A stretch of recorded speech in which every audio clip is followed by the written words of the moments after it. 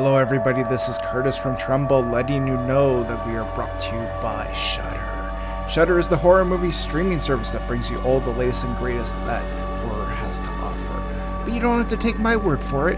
You can use Trumbull Pod, that's TREMBLEPOD, when you sign up for an account. This will give you a free 30-day trial on us, so you can check it out for yourself. With that said, let's get on with this week's episode.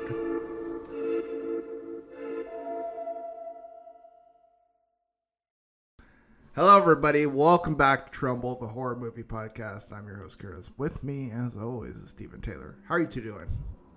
Pretty good. Yeah, doing okay. It's been a Clive Barker weekend. Yeah, it is. Yeah, we just if we could do a triple feature, we could do Candyman as well. But or Lord of Illusions, because then he's directing as well. He didn't direct the second Hellraiser, did he? No, he might have actually. It's funny because I had just been watching the In Search of Darkness, and they do cover in the first movie. They do cover both Hellbound and Hellraiser. But yeah, did he direct the second one? No, Tony Randall did. I feel like he must have produced it though, because it definitely feels like Hellbound ties into Hellraiser in a way that no other Hellraiser sequel does. Like, no, it's direct. It's absolutely a direct sequel. It's almost like Halloween 1 and 2, where like they were just like directly following each thing, even though like there is such like a skew to Hellbound. Yeah. But I mean, you're recycling the same villain because controversially, Pinhead I don't think is a villain. No, at least not in the first movie. No. Well, hey, we're talking about consequence. We're talking about a Clive Barker movie that I think will elicit some strong reactions, maybe negative, maybe positive. It's a tough one to call. But we're talking about Nightbreed first. Then we're going to talk about Hellraiser, which Hellraiser I'm very universally like positive on. But Nightbreed's a really weird movie. Some might even say the Snyder cut of its day. Because like the Snyder cut and many other movies, studio put out a version of the film that was pretty universally panned. And then they came out with the director's cut, which is, I think nowadays the only version you can find is the director's cut. Like I know on Shudder where I watched it, it was the director's cut. Since 2014. Yeah. So it's gonna be pretty hard for you to find the theatrical version, but well, I've seen both, and like the theatrical cut is complete nonsensical. Like it's a mess. It is, and so this is actually my first time watching the director's cut because I've only ever seen the theatrical cut, and I remember when I saw this on here, I'm like, what the fuck are we watching this mess of a movie?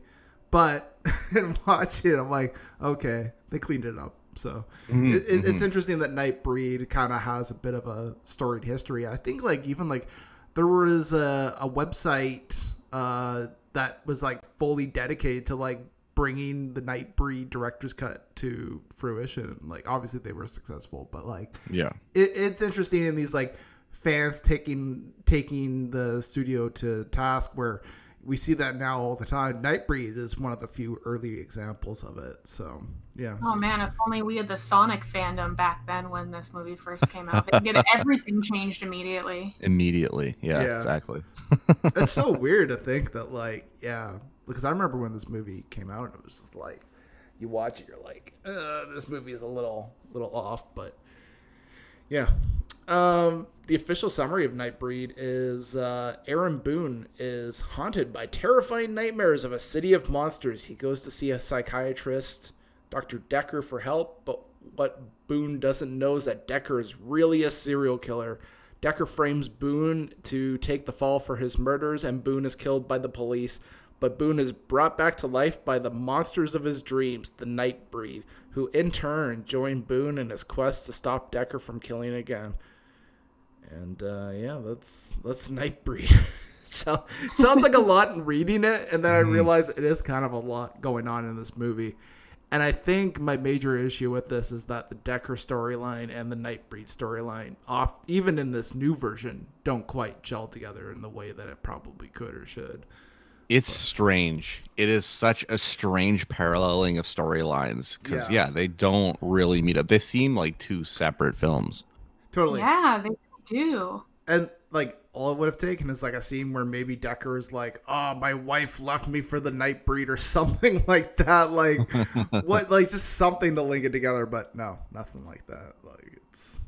I think that's one of the it's kind of like my opinions about this versus Hellraiser are going to be interesting because they almost felt a little opposite in a way to me, in that Nightbreed has so many characters and so many different plot lines and so much going on, and Hellraiser kind of feels like a little bit of the opposite to me, where there's a more limited cast of characters. The plot is way easier to understand. It's basically just one plot, right? Like, whereas this one has so much going on. I definitely do not recommend watching this without paying full attention, because you'll like look away for 1 minute and look back and realize you don't understand why these characters are in this new location. Totally. It's, and I will say, like, commendations to like the people who put this together for the new director's cut, because it for me has gone from a movie that didn't make any sense to a movie that makes some sense.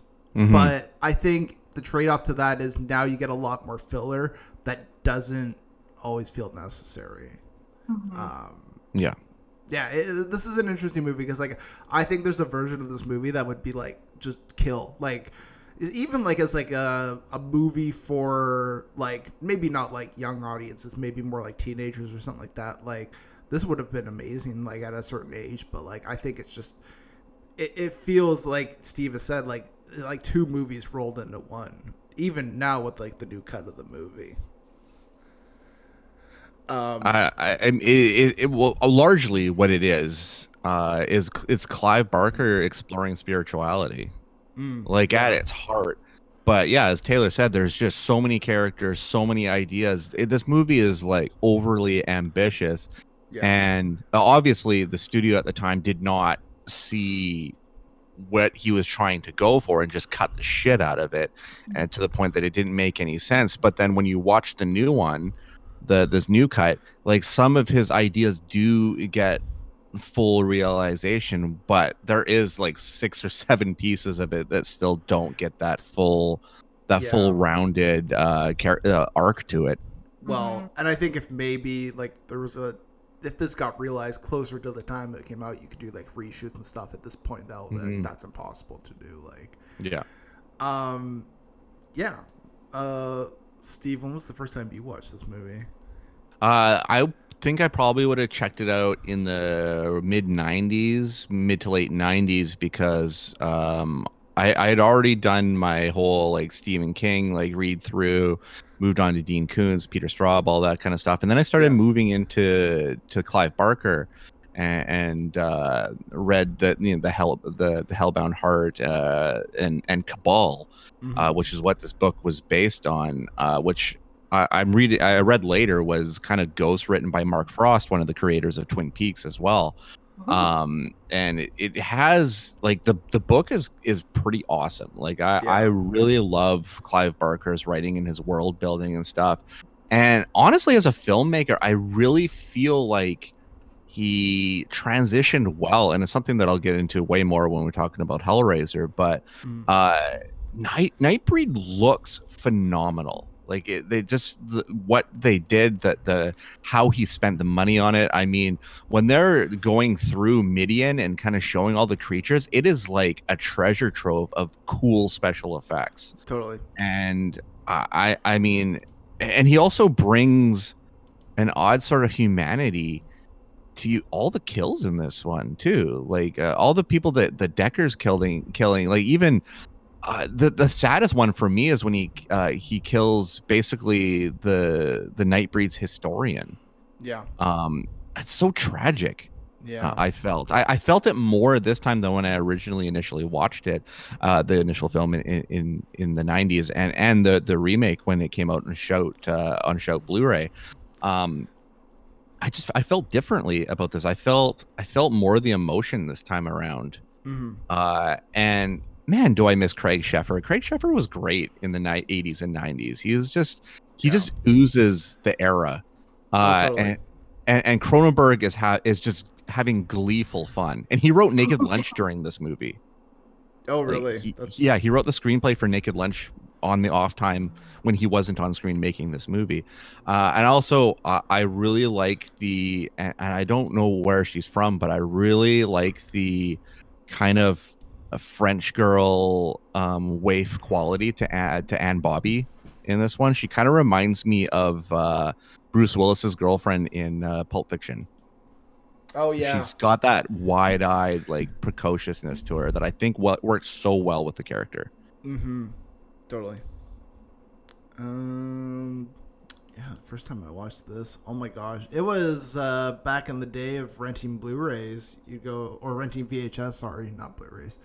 I remember, I went to the store and just saw it on the shelf, and I think now they make way cooler posters for this movie, but the VHS cover was just a group shot. It's just a group shot. It's just in like big old yellow text, just says Nightbreed, and I just remember thinking like, this movie looks so fucking cool, and picked it up on that, and then even when I went to take it up, they're like, "Oh, you like slasher movies? This is like a slasher movie." I'm like, "Oh, cool, even better." And then you realize it's not a slasher movie at all. And I think that's maybe why the movie failed so hard, is that the studio marketed it as a slasher movie and not. It's a 20% slasher. It is. It's like barely a slasher, and it's watching it, and even back then, like, it didn't make any sense, this movie. And as I was watching it, I just remember being like, man, I don't like this movie. Like, I appreciate, even at the time, like, the creature designs, because I mean, all of the Nightbreed are really well designed. Like, there's no real slouch in that department, I don't think. Like, they're all very well done, very well done. That's all like practical makeup effects too. So, and watching Narcissi tear his skin off in the first 20 minutes of the movie, like, that's gonna fuck somebody up. Oh yeah. My parents definitely would not have approved if they actually knew what I was watching. It was one of those things I'd be like, yeah, I'm going to watch Tarzan again. Yeah, that's it. I'm gonna watch Nightbreed instead. So yeah, and then I hadn't watched it since then. So again, when it was suggested to watch this, I was like, I don't know, that's a stupid movie with the monsters and it doesn't make any sense.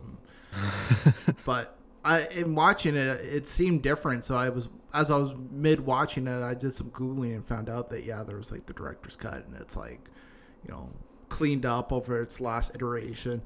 The one thing I do like the most about this is the design of the button face killer. Like, yes. I just like that design. It's creepy. It's cool. I think a lot of slasher movies fail, especially nowadays in the modern era, and the design of their killers. And that's something that in the 80s and like early 90s they did so well, of just having like cool designs for their killers.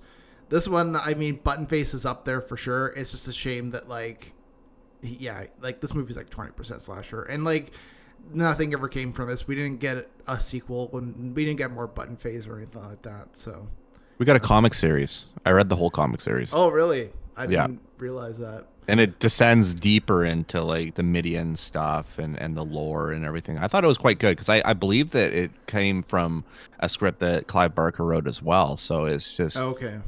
Boom Studios put it out. I highly recommend it if people out there are into Nightbreed and want more. I recommend it, because it's probably in a trade paperback by now. Yeah.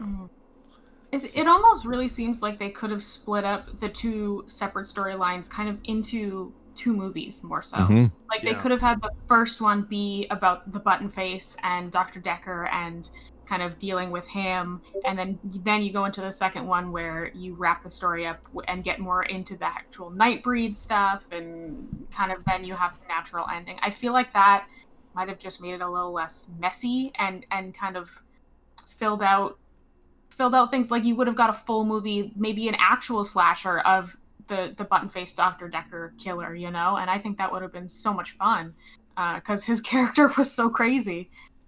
but they tried to like jam it all into one. And maybe that's just because it worked that way in the novella. I haven't actually read the novella. The Cabal is what it is, right? Yeah. Yep. I really want to, because I feel like for the most part I tend to prefer Clive Barker in writing as opposed to his movies, but that's just maybe because my imagination is crazy sometimes. He's a fascinating writer. I love his writing because all of his writing feels like scripted lore. You know what I mean? Like there's such a history and a rich feeling to all of his writing, and he started like that, like what was the Galilei or something like that? Like that's just an incredible book that is like almost like he's Herman Melville of his time, like writing his own Moby Dick. Like it's crazy. I think that he never gets brought up as much as he should be when it comes to Masters of Horror. Yeah.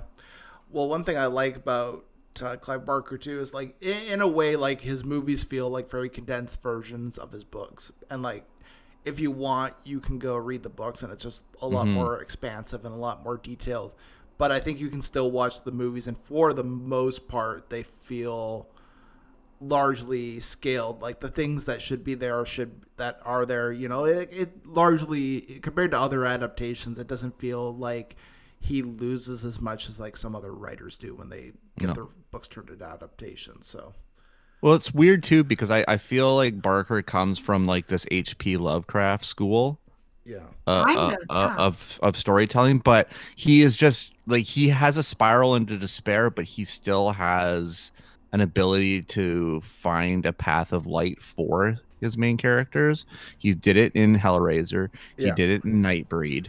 Like even as dark as like she dies, like she essentially kills herself, but then he brings her back and everything's still sunshine and roses. You know what I mean? Like there's still monsters. Like at the heart of it, like he is now fully embraced his monster body, and she's got to find hers now. And it's like, but they're still happy. They're still there. It's like that ray of sunshine that Lovecraft never had and never will have to his, you know, to his adaptations of his work. I've always kind of read the stories in the same aesthetic way too. Like when I'm imagining the stories just in my head as I read them, it's always got that same kind of dirty, sad, like aesthetic to it as an H.P. Lovecraft story kind of has. But usually things work out in the end where H.P. Lovecraft not always the same. And there's always such a sympathy to the main quote unquote villain. There's a sympathy to Candyman. Candyman was, you know, was a slave that was punished for having a relationship with a white woman. Hellraiser, I mean, Pinhead was just he was essentially like as the second movie will tell, he was just like an explorer and who just grabbed the wrong thing, you know what I mean, like and got basically trapped into the, you know, horrible existence, which in turn, you know, cleanses them. We'll get into that of course when we talk about Cenobites and stuff. But Nightbreed doesn't do that because Decker is a fucking piece of shit. and he preys on his own people that he believes he's helping, and every person around him is fodder. Everything is beneath him. So everything is expendable. So it's like even Lord of the Illusions, they try to humanize villains in that one too. So it's like this one is like, no, he's thoroughly a piece of shit. And I mean, you can tell by the end of the movie just based on how many deaths happen and how many people he actually kills during this movie. His kill count is huge in this movie. He kills a good amount of people. It always feels weird that it's Cronenberg playing him. Like like and playing it in such a 3D sort of way, and not having just like he's just like a cardboard cutout, because usually when he shows up, Jason X, he's basically a cardboard cutout. Yeah. I mean, any other small role he plays, it's just very just one dimensional. He's there to serve a purpose and he's gone. But Deckard has so much depth to him. It's weird. Yeah, for sure. I think, yeah, like I'd be interested to see if they got somebody who was more a career actor rather than Cronenberg, because like I felt a little as if his performance was a little stiff in some areas. I don't know. Just this is probably compared to his role in Jason X. This is by and large a whole lot better. But I don't know. I was kind of thinking the whole time, like, man, you could have put somebody else in this, and it would have been really interesting to see what you do. But I felt a little bit of Jeff Combs in his performance. A little bit, yeah. Yeah. Yeah. Okay. Taylor, when was the first time you watched this movie? Podcast. I don't actually know if I even knew this movie really existed until I saw it on our list. So it's kind of interesting that some of Clive Barker's stuff goes that way for me. Even though like I read his stuff and I love his writing and I love in general his world, some of his movies just fly under the radar. Yeah, totally. And like I like a lot of his stuff, but yeah, I think there's definitely like the top 10% of the ones that people know, like Candyman and Hellraiser, and then there's just a bunch of stuff that's just middling there where, you know, yeah, hardcore fans will know, but a lot of like the general audience will have no idea. I would even go as far to say I don't think general audience even knows he probably wrote Candyman. Probably. Yeah. So. Yeah, and this is definitely one where I'm kind of curious if I read the story and then rewatched the movie, if I would get a little more out of it, because watching it the first time, not having any backstory or knowing what was going on, it got a little hard to follow at the time. So I definitely want to read and then rewatch this at some point and see if that makes a difference. Yeah. Because I love his worlds and I love his characters, and I want to do them justice. Yeah. Would be I don't know if they have like a Clive Barker collection of movies. If not, that'd be a great idea. Did you guys know that they made a video game based on this movie? On this really? One? Yeah. Is it Jericho?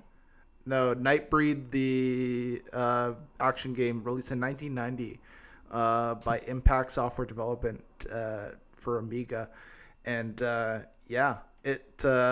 I've never played it, but I'm looking at screenshots of it, and it looks wild. Is it a PC game or? Yeah, it looks like it. Yeah. So. Oh my goodness. The only game I know is Jericho. Yeah. Clive Barker's Jericho. Yeah, there's Nightbreed, the action game. I don't know how well it did, but it literally has across the bottom of the game, it just says Nightbreed. So yeah, I this feels like, it looks like you're just like a side scroller, like just going through a forest or something, and there's a couple screenshots I see of like a pixel art like Nightbreed character like murdering someone else. It looks so interesting. I'm intrigued. I hope it's like the Friday the 13th Nintendo game. You know what? It reminds me of that Sega game where people transform into animals. Altered Beast. Yeah, it's very Altered Beast. Nice. Yeah. Anyways, little fun trivia. Nightbreed, also a video game. You know what? I'd be probably if I knew of this game as a kid, I probably would be more interested in the game than I was the movie. If I'm being completely honest, the game looks pretty cool. Anyways, we've got a couple emails here. John says, "I love the Deckard button face character." I'm glad you did, John. I was in on that. Yeah, well, I just feel like he could have been his own thing for this movie, and take totally. all the other Nightbreed stuff and work on fleshing him out as like the big bad. And I feel like he could have been so cool. Yeah, well, because the movie's about Aaron finding his destiny and also Deckard trying to find a Patsy, and they're completely different storylines. Yeah, you know what I mean, like. But I really do love the scene where Deckard comes up to Boone, where Boone's kind of like in the crosshairs of all the cops, and he's like, "I didn't do it." And he's like, "I know you did." And he's like, "He's got a gun." Just the switch there makes me laugh every time. I made it as I was watching this movie. I was taking some notes, and I had to stop and write a note there because I was so like angry at him for that. I was like, "You are supposed to be his therapist." Yeah, I mean, yeah. If my therapist all of a sudden decided to like start murdering people, I'd probably have questions. I'd be like, "But why?" Well, I know. But why was the first question? Is but why? In the beginning of the movie too, it's like where his therapist, I mean, this is before you know the therapist, like Dr. Decker is the baddie. He comes out and he's like, "Oh yeah, there are these murders and they match up to something that you've been telling me. So yeah, you're probably the murderer. Here's all the murder pictures. I'm just going to show them all to you and threaten to turn you in unless you do it yourself." Well, it's a little extreme. There was that like scene where he's like sitting at a table just full of knives, and I'm like, that's an excessive amount of knives. Like, I don't even think Jason or Freddy has that many knives. Like, this dude's got like a whole table of knives. It felt really excessive, but also that shot though is so great though. I wrote that down though as like this shot is totally unnecessary, but fuck is it great. Yeah. And it's just atmosphere. Like that's all it is. It's just trying to put a whole table of knives in your brain to be around Decker for the rest of the movie. You know what I mean? Because you're going to think about that shot for the rest of the movie. Yeah, I mean, he doesn't do anything half-assed. You know, he's got to have a good supply of knives. Exactly. Yeah. A knife for each kill. I just want to imagine he's like, every time he goes out, he like picks up a knife and he's like, nah, not this one. This one? Nah, not this one either. Philip K. Decker, the original House of Knives. Yeah, that's what it is. He just has, every time he goes out and sees a new knife, he's like, "Ooh, I like this. All right, I'll get it. I'll treat myself." And then he gets a new knife. Also, that felt like such a Cronenberg shot too. I don't know why. When I was watching, I was like, "That's Cronenberg feeling right there." I felt like that a bunch in this movie, where I feel like Cronenberg was like subtly helping Clive Barker, because I think they obviously felt some sort of a kinship towards each other. Yeah. Because they're like kind of in that point they're kind of like in the same neighborhoods of each other as far as their storytelling goes. So I really feel like Cronenberg was there as like an uncredited like extra eye. Did they ever work together again after this? No. So weird. But it's like I think you can never turn off that director storyteller side of yourself, even if you're just there to be an actor. Yeah. So I mean, even with Jason X, I think Todd Farmer has said a few times about how Cronenberg's helped his career and everything. So who knows? Yeah. Jason X. We've mentioned Jason X so many times in this. I love it. I know. This is like the anti-Kurt episode here. This is like we need to do an episode on Jason X now. I feel like I was just gonna ask, when is the Jason X episode happening? That would be something. That movie's a lot. That's like, that movie is like the equivalent of your drunk uncle just showing up and shouting things at Christmas, and you're just like, I don't know what to make of any of those. So we'll do the episode and we'll just make sure we have a drink on hand while we do it. Yeah. I feel Kurt's full body cringe to the internet right now about doing that episode. You know, it's funny because everyone's like, "Oh, you love Friday the 13th. You should talk about Jason Goes to Hell." I'm like, no, I respect myself. Why would I talk about Jason Goes to Hell? No, I respect myself. I draw the line at Jason Takes Manhattan. After that, we get questionable. Anyways, Brian says this movie always stood out to me as it blends fantasy and horror so well. Yeah, I think that's one of the reasons that I like Clive Barker too, is because it's not just about the horror aspect. He does inject a lot of story and characters behind it, which is my jam. You always feel like you're in a gothic comic book with Clive Barker stuff. You know you're not in reality. You're in a heightened world. Right. Where things are a little bit more operatic. I think it would have been interesting to see if this world get fleshed out a little bit. It feels like just starting out. and I think that's maybe what holds it back for me. Like, I feel like I just read the first chapter of a book, and now what? Like, I'm waiting on chapter 2. I want to know more of the story at Nightbreed, but it doesn't really come. And no.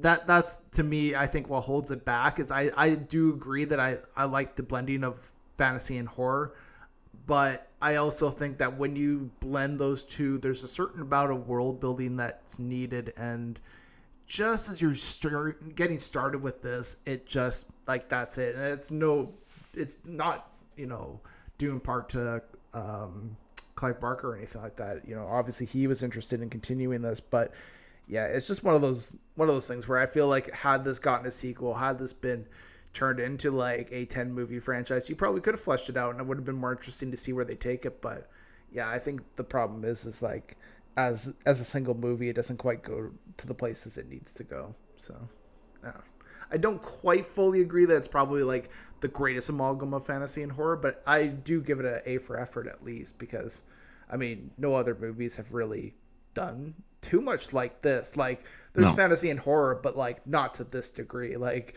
this is basically a slasher movie meets that movie where David Bowie kidnaps a kid. Labyrinth? Yeah, this is basically like a slasher movie meets Labyrinth, basically. Who's Jareth in this one? I want to know if Cronenberg or Clive Barker was like, guys, this is a slasher movie meets Labyrinth, and they're like, sold.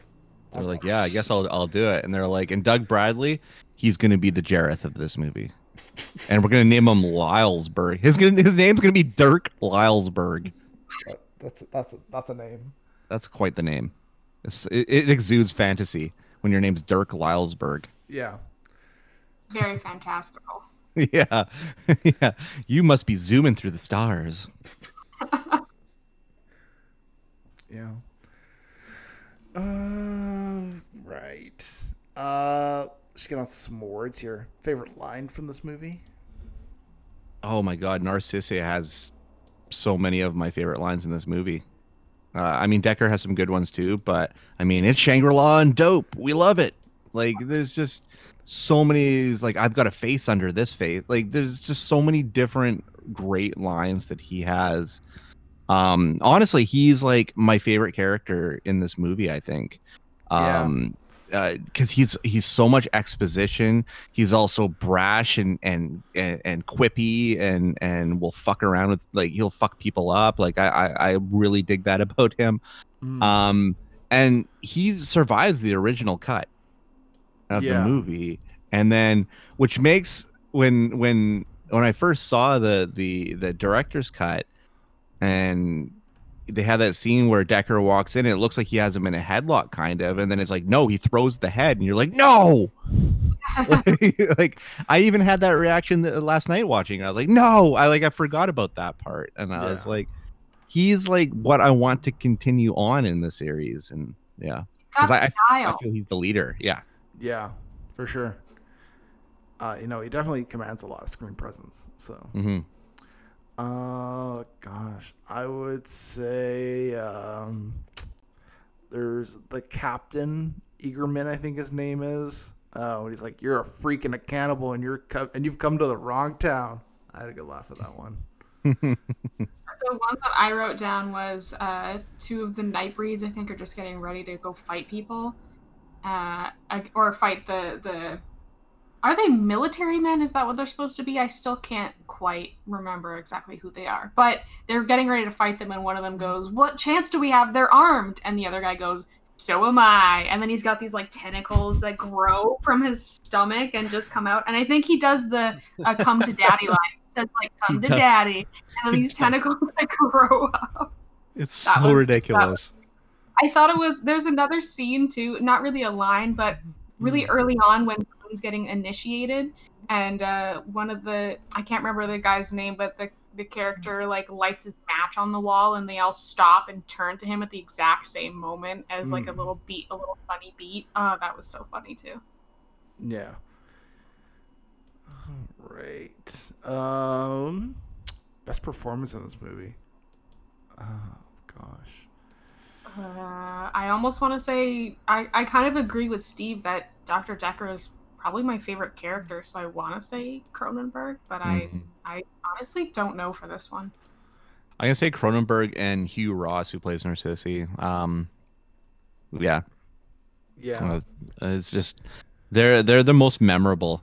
I mean, because Craig Sheffer's a blank slate essentially for a large part of this movie, because he's not living his proper life until he gets like halfway until he basically is resurrected, and even then he's still kind of feeling everything out. Yeah. So he's not well rounded enough, and same with Annie Bobby. Like she's Laurie's figuring out what her relationship is with this dude. So there's a lot of feeling out, and the only ones that are very comfortable in their own skins is Decker and Hugh Ross's character.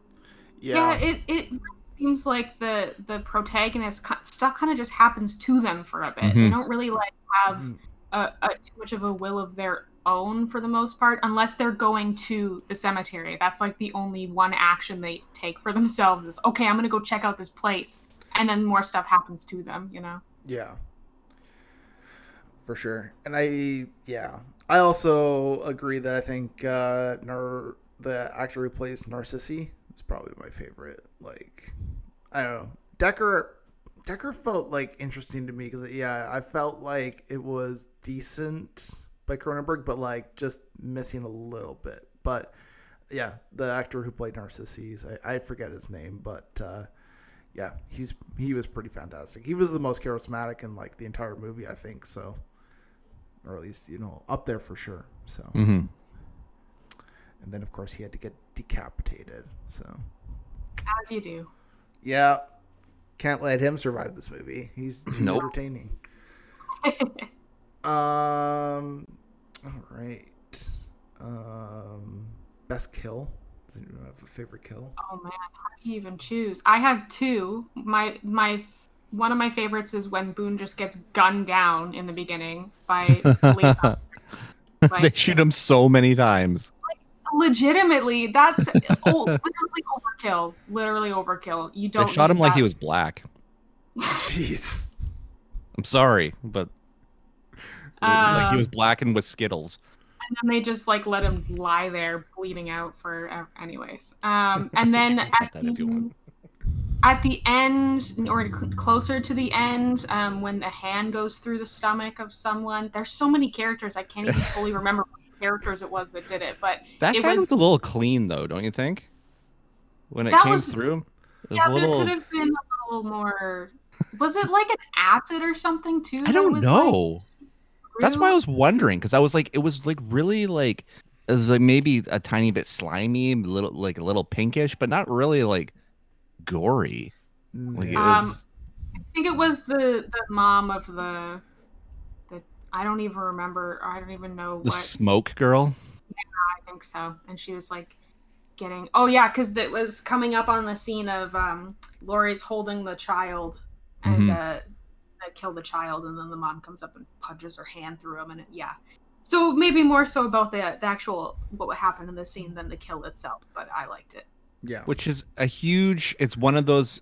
The mother and child one is another one of those grandiose plot lines that doesn't really have any sort of cork to it. Like it's just like kind of a thing. You know what I mean? Chocolat. Yeah. I think that was the character's name, the one with the kid, right? Yeah. Who like it's so funny too when they basically send her in to kill that the police officer, the deputy, and then like she's basically naked, and then Laurie hands her the shawl, and then again Hugh Ross just kind of like leers at her like, eh. You're like, what's up with that shot? Like he hasn't seen her naked do that before. Like he was just like, I always look forward to this or something. I don't know. It was a weird. I had so many questions. Yeah. Also, like, kudos to all the naming conventions of this movie, because like somebody must have just been smoking a bunch of weed and just writing names. Oh, for sure. Paper, like, your name is Chocolat, and like, okay, sure. Hello, Quinn. Yeah. Hello, Quinn. Which they're like, that's going to be. We could riff off that for an exercise bike later, can't we? Yeah, we probably could do that. Yeah. Yeah. Favorite kill. Gosh, I went with the guy that had the flamethrower, and then he caught on fire, and then he just decided to fall to the ground and blow up. That was so stupid. Why does everyone have that fate when they have a flamethrower? It's just like, you would think if you have a flamethrower, you would have some kind of like flame retardant suit or something like that. Instead, no. The guy's just like, I'm dead now. Bye. Boom. Done. I had a good laugh for that. I had a terrible run. Yeah. Even my girlfriend, like, I was like, what was your favorite kill? And she's like, definitely the flamethrower guy who just decided to, like, just end his own life after finding out he was on fire. I'm like, yeah, that was pretty dumb. Should I light my legs on fire with this? Is that cool? He gave up so easily. I'm done with it already. I don't need to be here anymore. Cool. I'm done. Like, wasn't there, like, a body of water nearby you could have ran into or something? Nope. No, I guess not. But that, to me, reminded me of... in Titanic, when the one dude falls off and hits the propeller of the Titanic on his way out. Kind of reminded me of that. It's just like a nobody just dying, but one that you're instantly like, okay, that was pretty funny. All right. Dumbest decision. I'm gonna just say having your psychiatrist be a serial killer. You could have definitely vetted that a little better. Yeah, he seems to play a little bit on the nose. Yeah, he is a little definitely creepy. That you don't know that he has a room of knives near him. That's kind of fucked up. Don't you? Yeah. Not that I would tell everybody. Also, he takes that medication real quick after he leaves the office. Like, he takes one in the office, and I think the next scene is him taking another one, and then they all fall on the ground. So, yeah. And I don't know if it's Boone's, like, if he's just naive, but it definitely kind of struck me as, like, laughable how he's just like, yeah, this is my psychiatrist. He's a great guy. No. Like, he even believes in him up until the point of being in you know, right in front of the gates of Midian. Like, he's still believing in his psychiatrist, and it's just like, come on, man. Yeah. It was a little questionable. Yeah. It was a little questionable for Laurie to stab herself in the stomach too. That was could have ended like so bad. She could have just been dead. She had so much trust that he was just going to be able to bring her back, and it obviously worked out. But geez, Louise. Well, that's the question of faith or stupidity. Yeah, I guess so. All right, I think it's time to rate this movie. What do you think, in score wise? I'm gonna go with a 7. I still have some love for this movie. I love the art direction of this film. I love the special effects of it. There's still a lot that keep it going, and it is largely an entertaining watch. I mean, it clocks in at like 2 hours, but it doesn't feel like it's like, oh, okay, come on, guys. Like it's thoroughly entertaining from beginning to end, and it's crazy to know that Clive Barker is kind of like self-taught as far as a filmmaker goes. It's sad that it was all taken away from him and you didn't get to fully realize what the actual movie is supposed to be until 25 years later. But I think he's such an interesting filmmaker from coming from just a strict author, and unlike Stephen King, not using cocaine to fuel his first feature. It's like I still give it its props. Yeah. What about I don't. It's tough. I feel like I still don't fully know what I feel about this movie because I kind of keep flip flopping between like a 6 and a 7. I think I need to. I think what I'm going to do is I'm going to stick it with a 7 for now because I do really like what it's trying to do. I think there are some areas where, it does get a little messy with its kind of what's going on sometimes because it jumps around between plots and stories, but I think I need to give it a rewatch, and I reserve the right to change my mind on a 7 if I might like it more, I might like it less, but this one it's hard for me to figure out how I feel about it because there's a lot going on with it. I'm gonna go with the 6. Here's the thing. I will say, this is much better than the theatrical version by a long shot. but I think it's still not what it needs to be.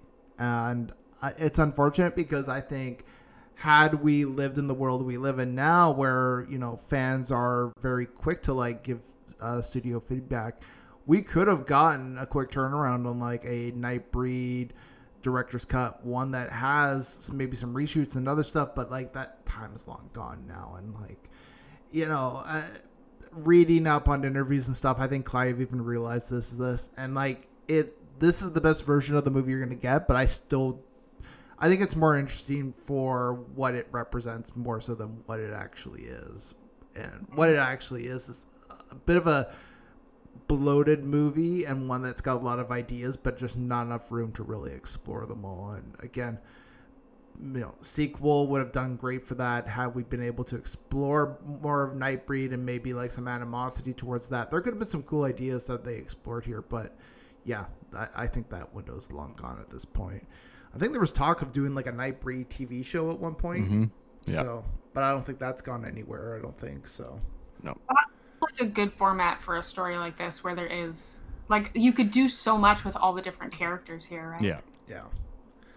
Cool. Well, Steve, where can people find you on the vast internets? Yeah, you can find me at the Stevel Dead on Twitter and Instagram. I think I'm on there on Letterboxd as well. And my website is stevestebbing.ca, and I'm on the Shift Canada on the Chorus Network, the one and only Shift. I was Anything gonna say, out there Steve, is a fucking fake. Isn't the Shift a sports thing? They don't talk about movies on there. What are you talking about? I don't know who the fuck Kayla Gray is. I'm just gonna say that right now. I don't know who that is. I don't know why she's trying to hijack it, because she executive produces that show too. So I don't know why the hell that they can't vet to see if there's other, I don't know, nationally syndicated shows that have the same name, but whatever. Well, if she starts a show called Tremble, we're coming for her. Yeah, we're coming for you. And we're coming for your neck. We're coming for your neck. Chop the neck. I automatically feel bad about my one comment earlier, so maybe we should cut that one. But yeah, that's where you can find me. Yeah, cool. Taylor, where can people find you on the internet? Mostly on social media or my blog. My username is Circeanic. My blog is circeanic.home.blog. That's about it. Otherwise, I'm just at home. Nice. I'm over at 3angrynerds.com, where we got a bunch of stuff. We're doing a movie commentary next weekend for, I'm trying to remember the name of it. It's the Kurt Russell movie, directed by Carpenter, and he's a truck driver. Big Trouble in Little China, that's it. We're doing a commentary for that. I'm excited for that. So look forward to that. That actually might be up, depending on when you listen to this, might be up, so go check that out. And then, yeah, I'm over at Twitter, Film Critic Kurt. I'm on Letterboxd, Fatal Koala. I still would love to be able to change that to Film Critic Kurt for some synergy, but apparently Letterboxd doesn't like you changing names, apparently, so got to deal with it. Until next time, where we'll talk about Hellraiser. Bye for now.